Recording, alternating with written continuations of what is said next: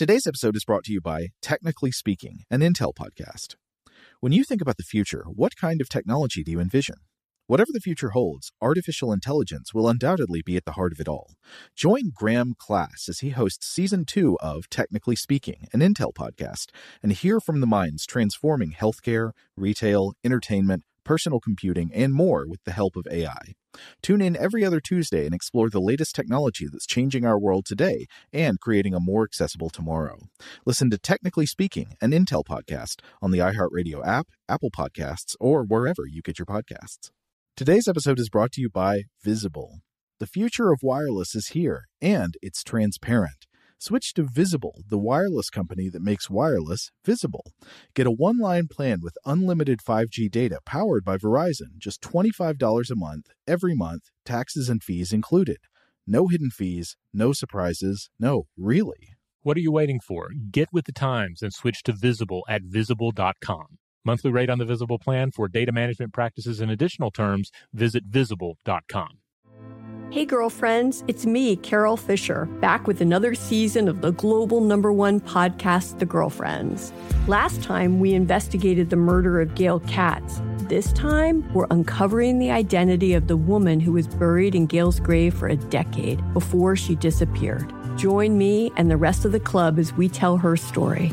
Listen to Season 2 of The Girlfriends, Our Lost Sister on the iHeartRadio app, Apple Podcasts, or wherever you get your podcasts.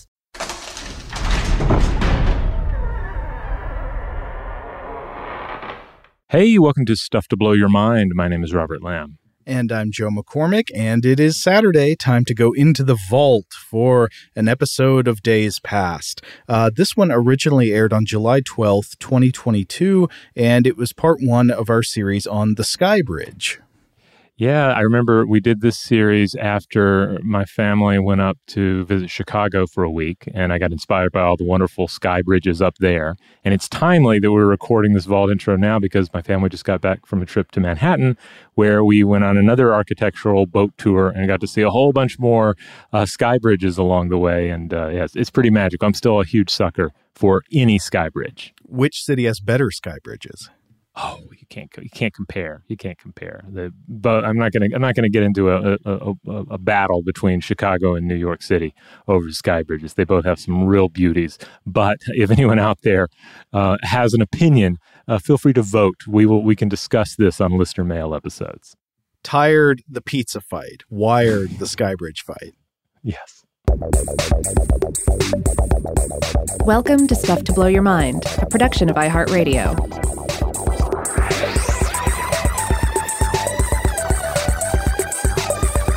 Hey, welcome to Stuff to Blow Your Mind. This is Robert Lamb. And I am Joe McCormick.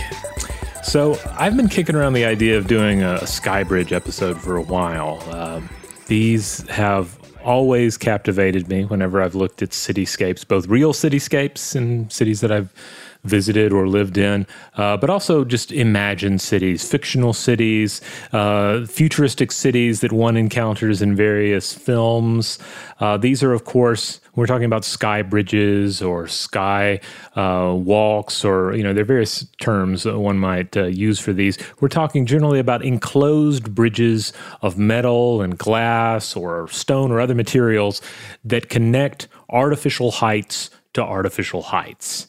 And I don't know about you, Joe. If you, I don't think we've ever talked about this. If you share my my interest in sky bridges, if you ever gaze up at a sky bridge in a city and just try and imagine what it would be like to be up there in it, looking out. Oh, absolutely. I mean, there are a number of these around the world, but they're rare enough that they stick out when you see them. I guess unless you're in a city that has a lot of them, like Calgary or something. But yeah, they look like something that's a kind of obvious solution that you would expect to see more of in a city that's full of tall buildings. Yeah, that we'll certainly get into the practical sides of the sky bridge, but there's also something attractive about it that I find almost hard to put into words, because on one level, yes, there's a view that is available to one in a sky bridge. And generally speaking, you can often look in two directions at once, and that's pretty neat. But by and large, there's not a tremendous amount of difference between being on the 10th floor of a building and looking out at the city, as opposed to being on a 10th floor Skybridge and looking out at the city. But for some reason, if you gave me the choice between the two, the Skybridge, of course, is tremendously more attractive as an opportunity. Well, and in a lot of recent sky bridges, they've started doing the thing where they make the bottom out of transparent materials, some kind of tough glass. And of course, the kids like to jump up and down on it. That's always fun.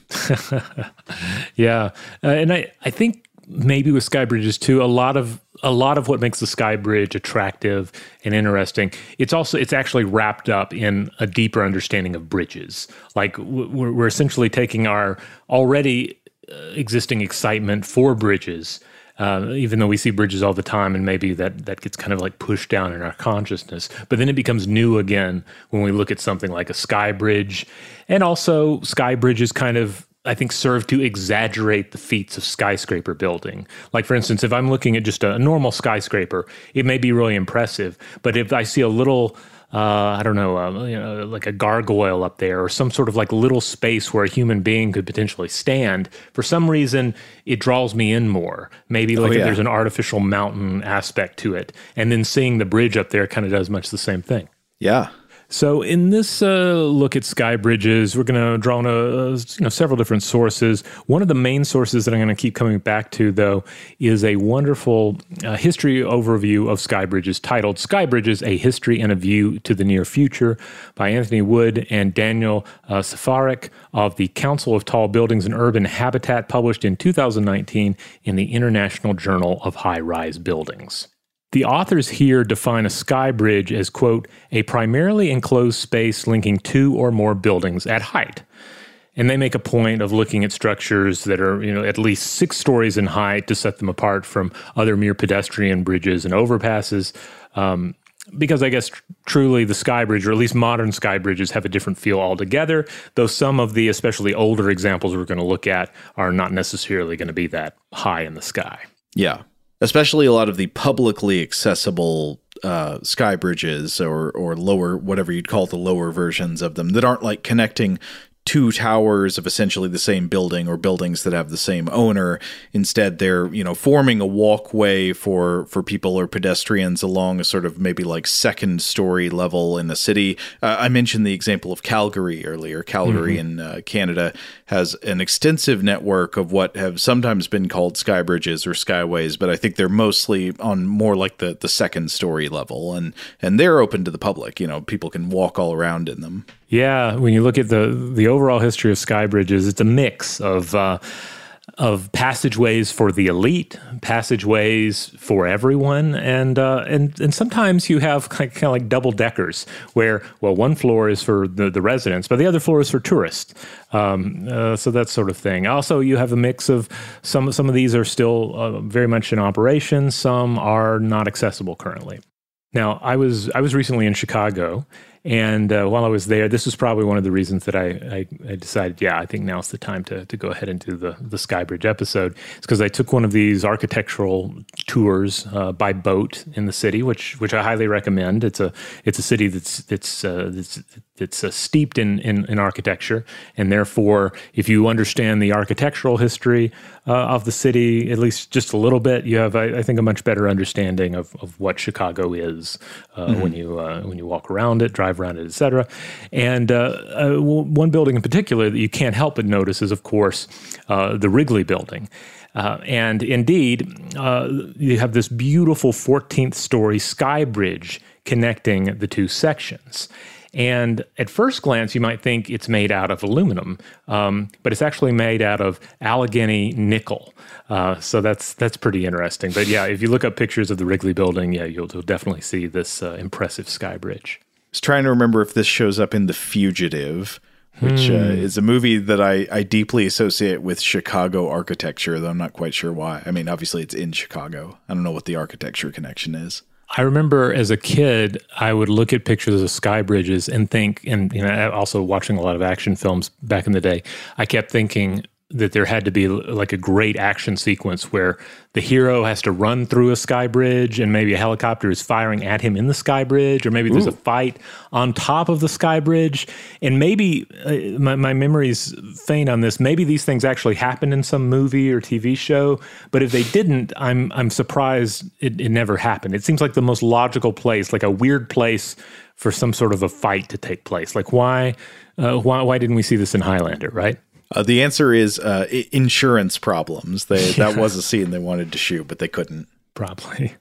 Now, if you're a New Yorker, or certainly if you've even visited New York, you've seen multiple examples of this. There are some great examples of both old school and modern sky bridges. You can look up lists of these. I think there's at least one really picturesque one that's viewable from the High Line there. But then, of course, we don't have to go to New York in order to experience a sky bridge because, Joe, we live in Atlanta and we have a pretty noteworthy example of sky bridges or skyways as well, and that's Peachtree Center, designed by Atlanta architect John C. Portman Jr., Portman lived 1924 through 2017, and he's famed for popularizing the atrium as well as just leaving a profound mark on downtown Atlanta. And one of the things that he also did is, especially with Peachtree Center here, is we see this almost excessive use of sky bridges and skyways connecting these buildings to each other.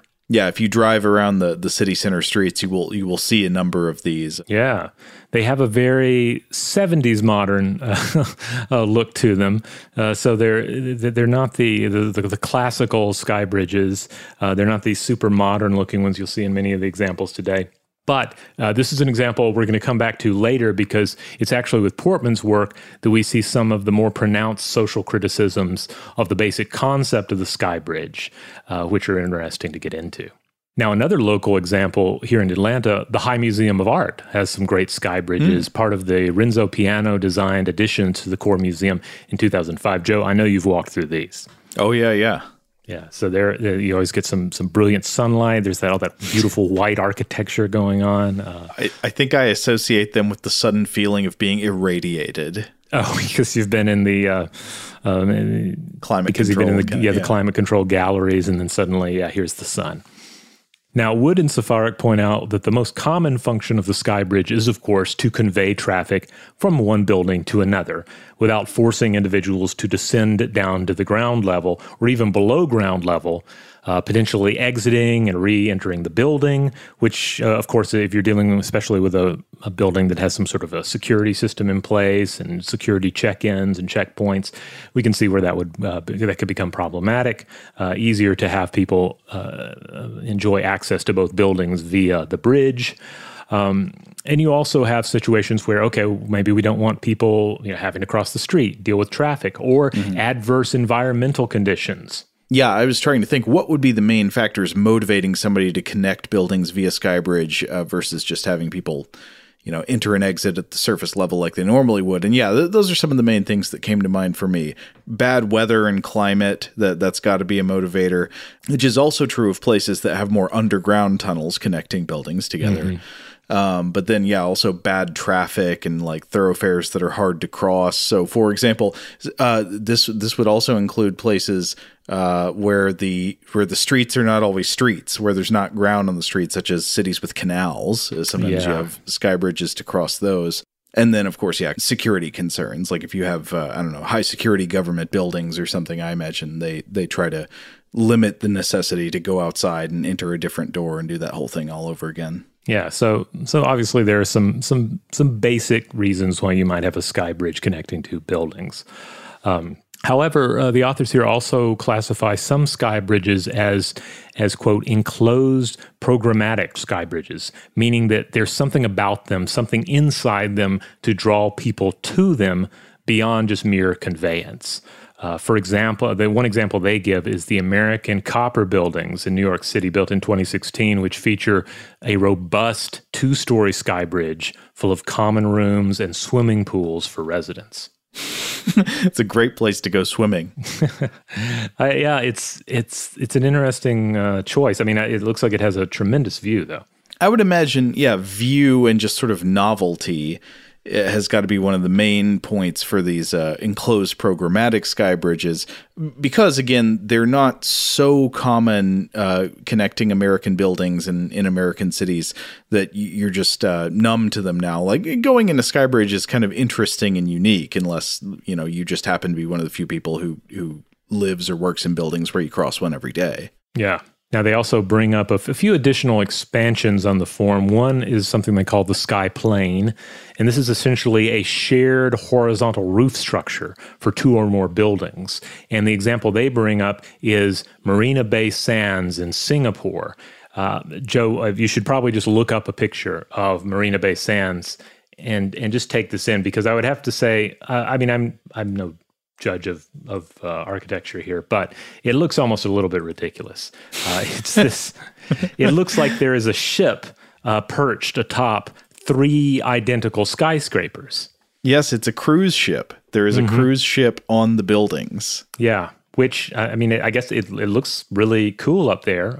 It makes me a little bit queasy to look at some of these aerial shots of it for some reason, but yeah, it looks very nice. And I guess, and certainly we can imagine, so we may come back to this one as we think about some arguments to be made for similar structures. They also bring up the idea of building as Skybridge. So this is when the horizontal bar of the Skybridge is so massive in comparison to the rest that it is more of a defining part of the building itself rather than something that bridges it. And this also is a statement one could make about like the nature of the Skybridge. One of the examples we'll come to in a minute, the Skybridge is not really firmly set in place. It's kind of setting in there, kind of slotted into place. Whereas building a Skybridge, it's like it's all one structure. The example they bring up is the CCTV headquarters in Beijing. This is a building I believe was built in 2011, and it looks basically like a really boxy upside-down U. Very cool design. Yeah, I'd characterize it as, it looks like it was built out of giant versions of the L-shaped Tetris blocks, and they're connecting above the ground, many, many stories up. But yeah, it's clear that this is not just a little hallway connecting the upper levels of a skyscraper. A substantial portion of the occupied part of the building is hanging over air. Yeah, and it also looks like it could walk. It looks like two legs and a pelvis, but like they walked out of the Tron universe or something. If you offend the master control program, this building comes walking at you. It probably does. Yeah. Shout out to Astapro for sponsoring this episode and providing us with free samples. Rob, as the local host with allergies here, they sent you some of their nasal spray to treat your allergies. What was your experience like? Yeah, that's right. I always wrestle with the pollen a bit when it rolls in during the spring, so they sent me the little nasal spray. I tried out the product, and yeah, it sure did help me get on top of my symptoms for the day.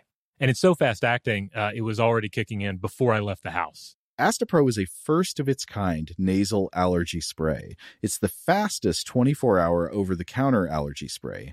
It starts working in 30 minutes, while other allergy sprays take hours. Astapro is the first and only 24-hour steroid-free allergy spray. Astapro delivers full prescription-strength indoor and outdoor allergy relief from nasal congestion, runny and itchy nose, and sneezing. Get fast-acting nasal allergy symptom relief with Astapro. Go to astaproallergy.com for a discount so you can get Astapro and go today. ASTEPRO allergy.com. Astapro and go. Use as directed for relief of nasal congestion, runny nose, sneezing, and itchy nose due to allergies. Today's episode is brought to you by Technically Speaking, an Intel podcast. When you think about the future, what kind of technology do you envision? Whatever the future holds, artificial intelligence will undoubtedly be at the heart of it all. Join Graham Class as he hosts Season 2 of Technically Speaking, an Intel podcast from Ruby Studio in partnership with Intel. Explore the future of technology that's rapidly evolving our world today with the help of AI. There's still so much work and research needed to fully understand the power and potential of AI, and Intel is at the forefront of implementing AI in revolutionary technology that's changing the world we live in for the better. In each episode, Graham interviews the minds transforming medicine and healthcare, retail, entertainment, personal computing, and more while pioneering new uses for AI in these spaces. Tune in every other Tuesday and explore the latest technology that's changing our world today and creating a more accessible tomorrow. Listen to Technically Speaking, an Intel podcast on the iHeartRadio app, Apple Podcasts, or wherever you get your podcasts. Hey, girlfriends, it's me, Carol Fisher. I'm so excited to tell you about the brand new series of The Girlfriends. In Season 1, we told you about the murder of Gail Katz at the hands of my ex-boyfriend, Bob. At one point, a woman's torso washed up on Staten Island and was misidentified as Gail. She spent 9 years in Gail's grave, and then she just disappeared. It's almost like it's become this moral obligation to find her. And that's what we're going to do. Find this missing girlfriend and tell her story. With the help of some of your favorite girlfriends from Season 1, like my producer, Anna. Oh my God. My friend, Dr. Mindy Shapiro. Hi, it's Dr. Shapiro, and I'd like to speak with the Deputy Medical Examiner. And of course, Gail's sister, Elaine Katz. Having no closure, it kills you.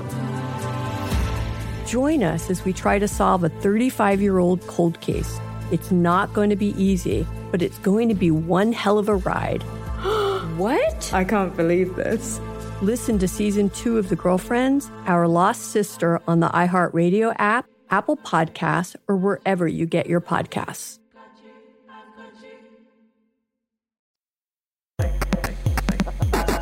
Now, you might be wondering, well, what's the highest Skybridge in the world? Well, I believe, if the Guinness Book of World Records is correct on this, it is the Petronas Towers in Kuala Lumpur, Malaysia. This is a, quote, a double-deck bridge at the 41st and 42nd floors. It's 170 meters or 558 feet above the ground and measures 58 meters or 190 feet in length, weighs 750 metric tons. And this building opened in 1994.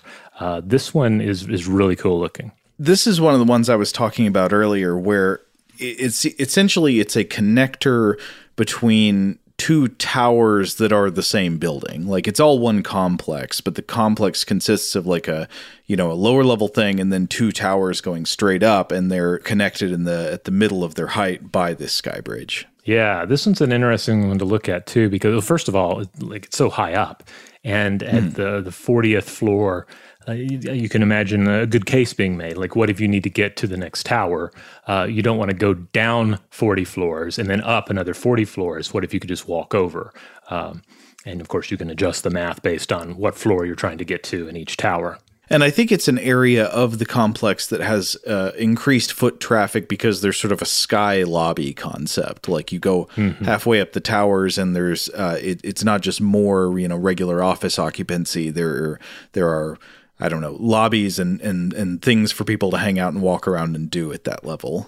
Yeah, and apparently one whole floor of it is open to tourists and is part of this lobby concept. The other is apparently closed off and more for residents or businesses, what have you. But it's neat that on top of this, not only is it mere conveyance, but also it adds at least a little bit of structural support, as well as a possible means of evacuating individuals from one tower into the other during an emergency. Maybe not a primary function, but one that they've apparently looked into. Like, what if there was an emergency in one tower, but the other tower was still viable? That's one way you could help get people out.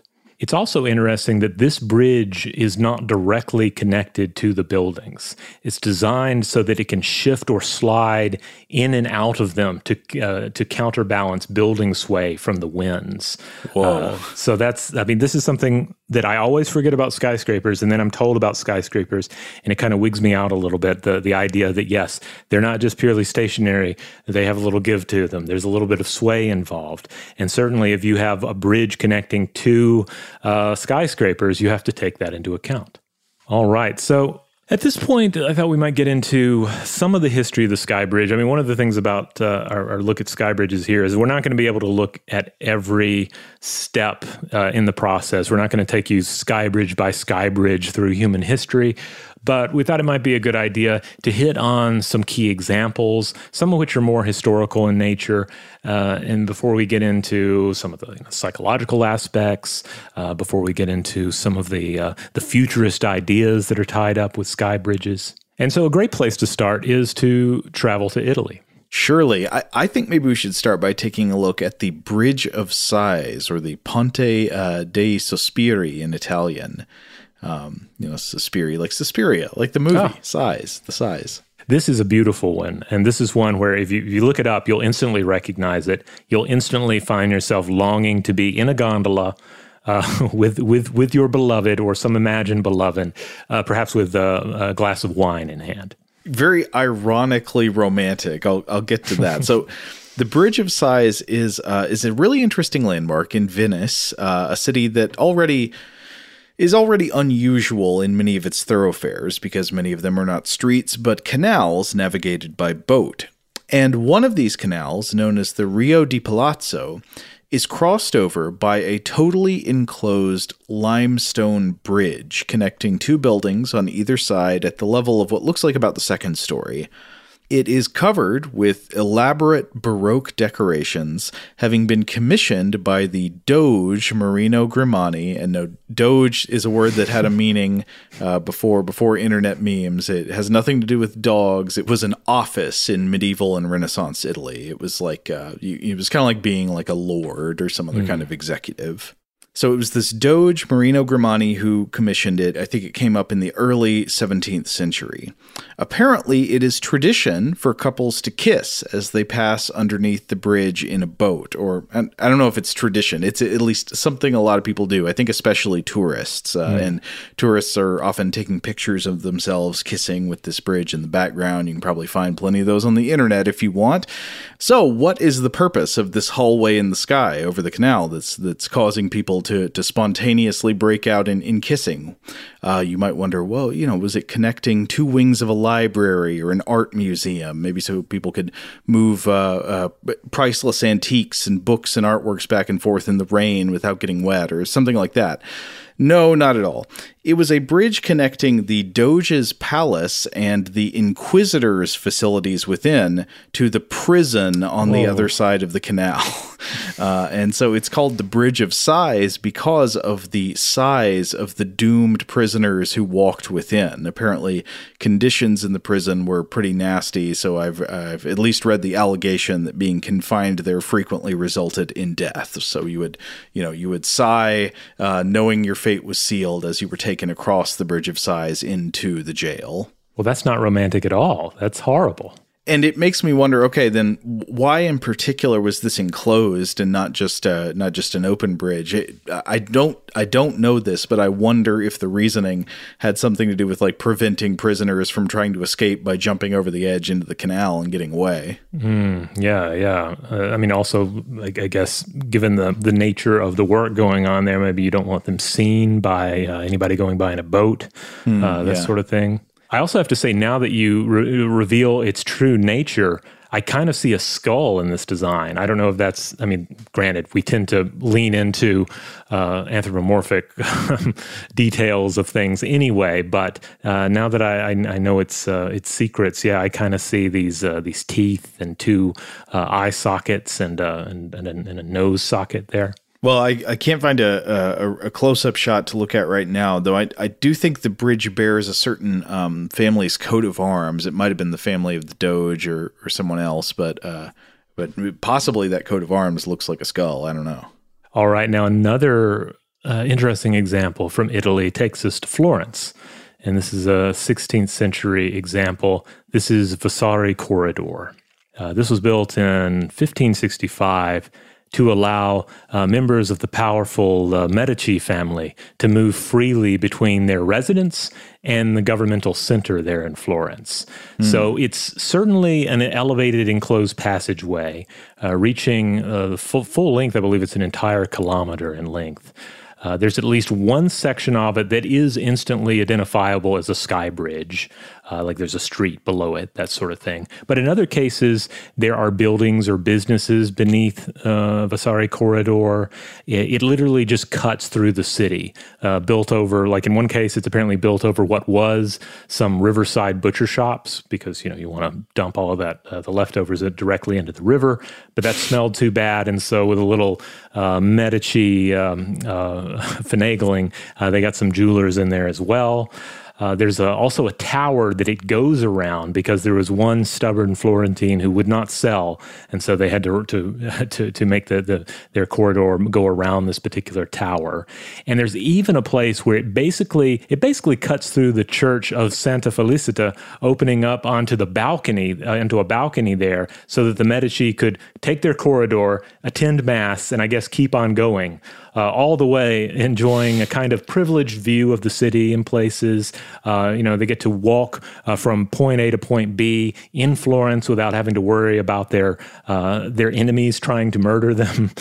Over time, portions of the corridor have been altered, destroyed, rebuilt, and I believe it was closed for a while and is once more open to tourists visiting the city. You know what I've always wanted is the ability to wake up, go to mass without ever stepping foot outside. Yeah.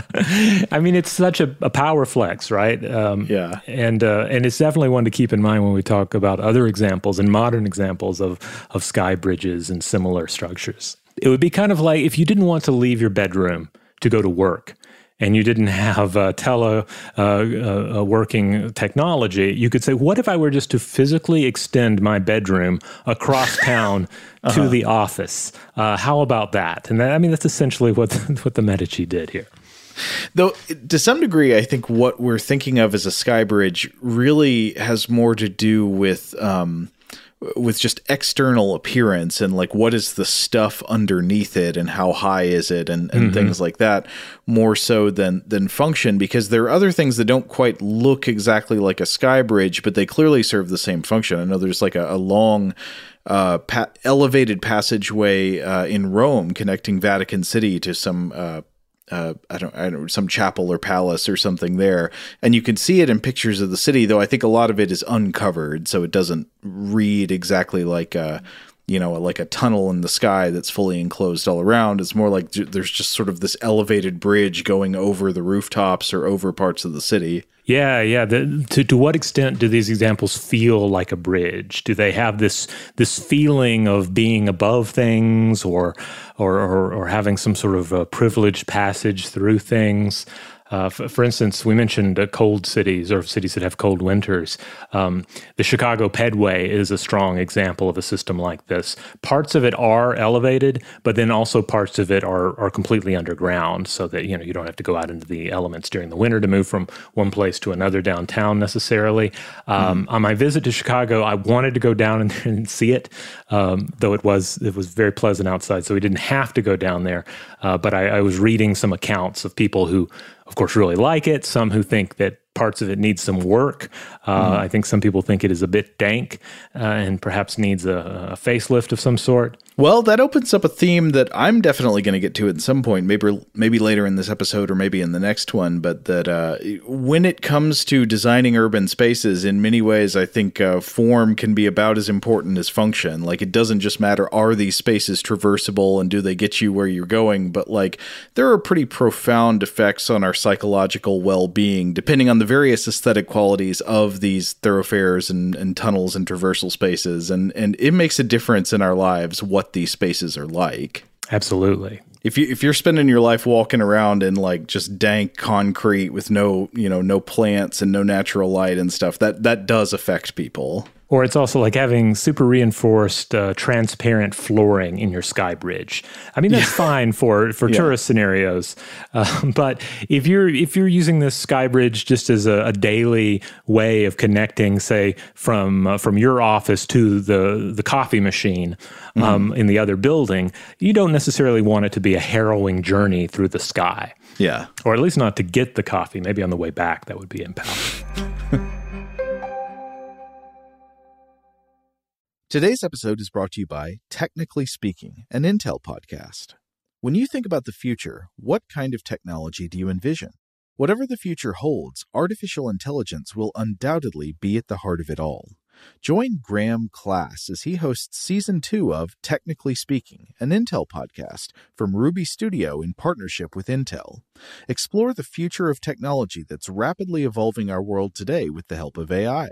There's still so much work and research needed to fully understand the power and potential of AI, and Intel is at the forefront of implementing AI in revolutionary technology that's changing the world we live in for the better.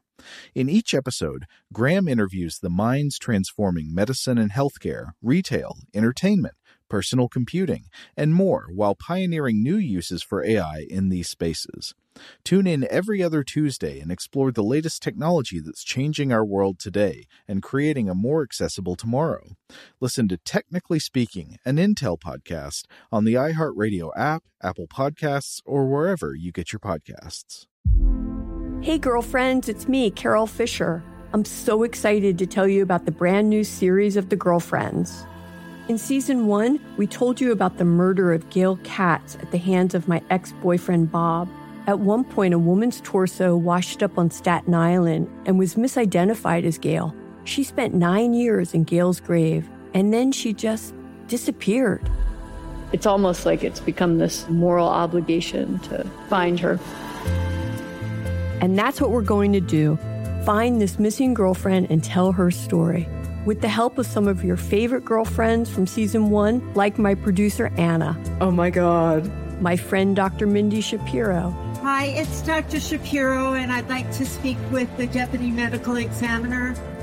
And of course, Gail's sister, Elaine Katz. Having no closure, it kills you. Join us as we try to solve a 35-year-old cold case. It's not going to be easy, but it's going to be one hell of a ride. What? I can't believe this. Listen to Season 2 of The Girlfriends, Our Lost Sister on the iHeartRadio app, Apple Podcasts, or wherever you get your podcasts. I'm Tamika D. Mallory. And it's your boy, my son, the General. And we are your hosts of TMI. New year, new name, new energy, but same old us. Oh, yeah. And catch us every Wednesday on the Black Effect Network, breaking down social and civil rights issues, pop culture, and politics in hopes of pushing our culture forward to make the world a better place for generations to come. But that's not all. We will also have special guests to add their thoughts on the topics, as well as break down different political issues with local activists in their community. If you like to be informed and to expand your thoughts, listen to TMI on the Black Effect Podcast Network, iHeartRadio app, Apple Podcasts, or wherever you get your podcasts. That's right.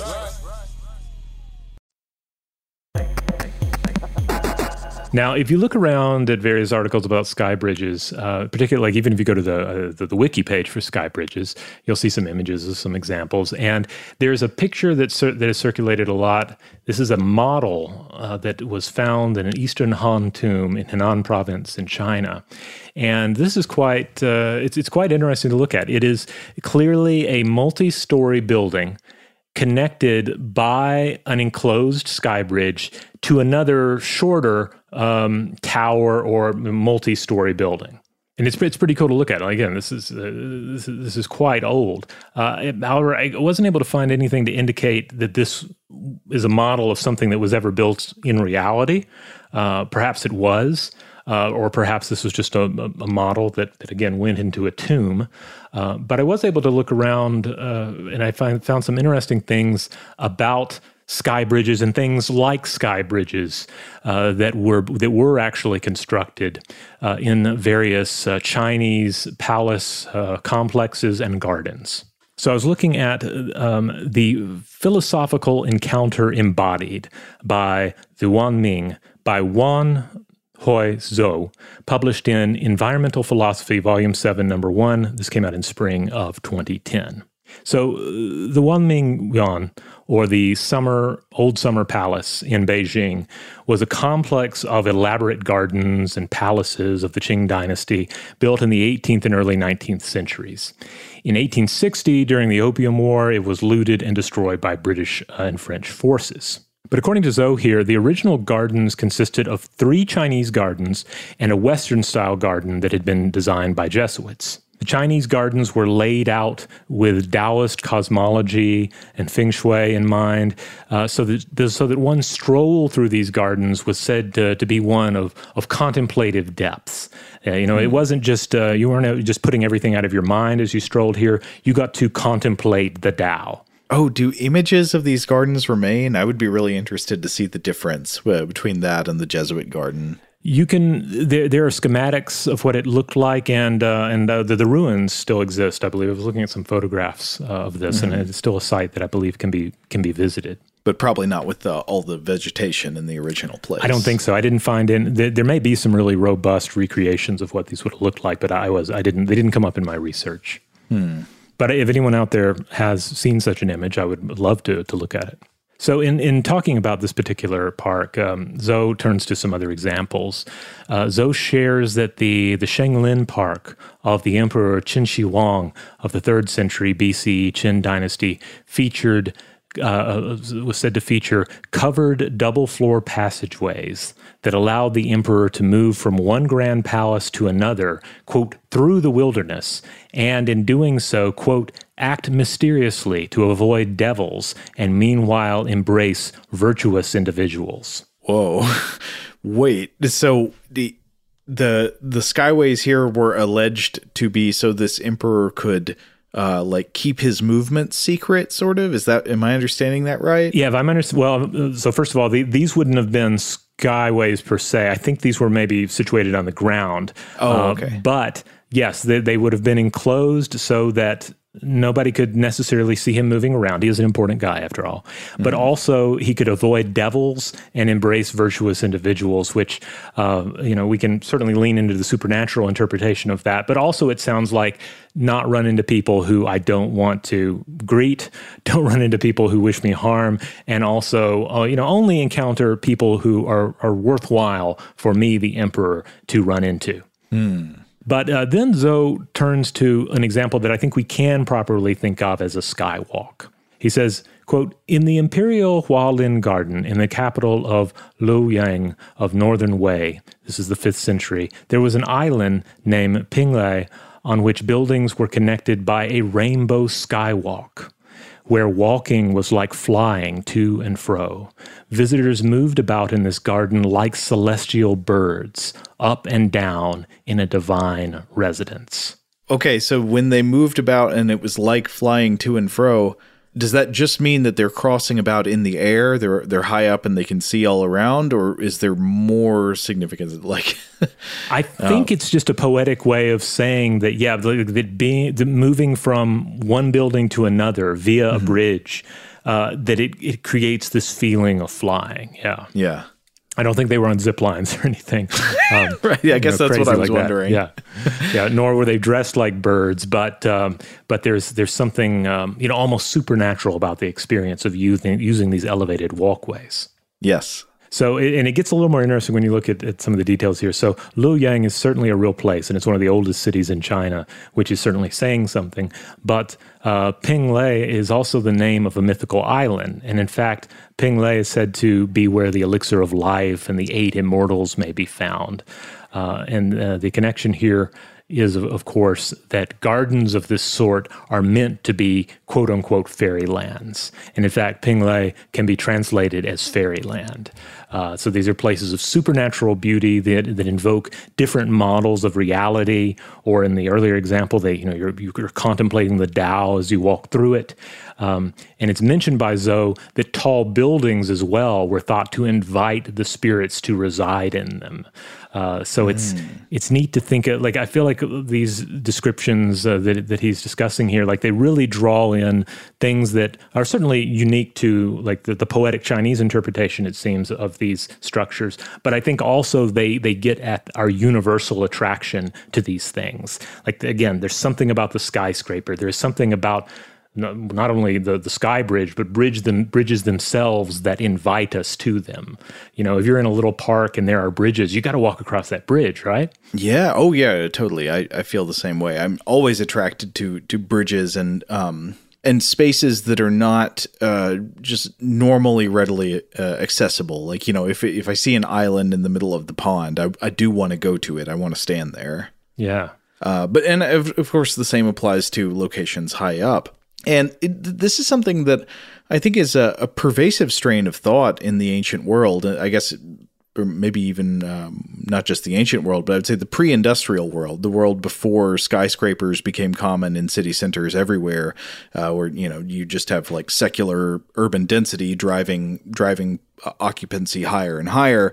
In the pre-industrial period, I think there was a pervasive association between physical altitude and the spiritual elevation or holiness or the gods. I mean, I think about how many different types of like tower type structures are associated with either royalty or divinity, going all the way back to the ziggurats of ancient Mesopotamia, where it was literally believed that in some sense the god resides on the top, or the god at least will come down to the top in some cases, and royal towers, royal palaces with things reaching high up in the air. That's I think we're still impressed by tall buildings now, but I think it's lost some of the magical oomph that it once had in human minds. Still, the would-be demigods of today, like, where do they want their offices? Where do they want their apartments? They want to be at the top, right? Yeah, and we're still drawn to that. Speaking of really tall buildings, one more note about Luoyang here is that between 516 and 534 CE, it contained the Yongning Pagoda, which at an estimated 9 stories in height, and I think there's some back and forth about exactly how tall it was, but at roughly 9 stories in height, this was one of, if not the tallest buildings in the world at the time, according to the source I was looking at here. It was destroyed by a lightning strike, which then burned it to the ground. Now, I have not had the benefit of visiting any of these sites that I've mentioned here. So certainly, if anyone out there listening to the show has, and certainly if you have photographs, I'd love to hear from you. So certainly write in. And of course, that goes to we can say the same regarding any of the sky bridges we're discussing in this episode, or any that we don't mention. Yes, send in your sky bridge experiences and photographs so that we may enjoy them as well. So that's it for this episode, but we will be back with a part 2 on this. We have much more to discuss regarding sky bridges, but certainly go ahead and write in. We'd love to hear from you.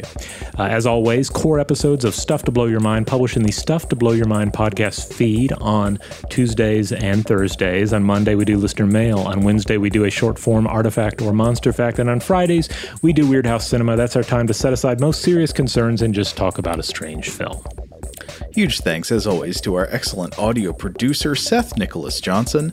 If you would like to get in touch with us with feedback on this episode or any other, to suggest a topic for the future, or just to say hello, you can email us at contact@stufftoblowyourmind.com. Stuff to Blow Your Mind is a production of iHeartRadio.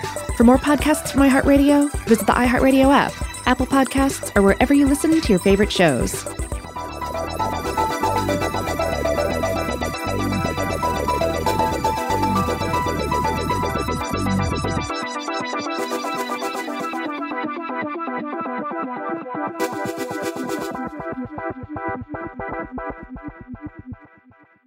Today's episode is brought to you by Visible. The future of wireless is here, and it's transparent. Switch to Visible, the wireless company that makes wireless visible. Get a one-line plan with unlimited 5G data powered by Verizon, just $25 a month, every month, taxes and fees included. No hidden fees, no surprises, no, really. What are you waiting for? Get with the times and switch to Visible at Visible.com. Monthly rate on the Visible plan for data management practices and additional terms, visit Visible.com. Hey girlfriends, it's me, Carol Fisher, back with another season of the global #1 podcast, The Girlfriends. Last time, we investigated the murder of Gail Katz. This time, we're uncovering the identity of the woman who was buried in Gail's grave for a decade before she disappeared. Join me and the rest of the club as we tell her story.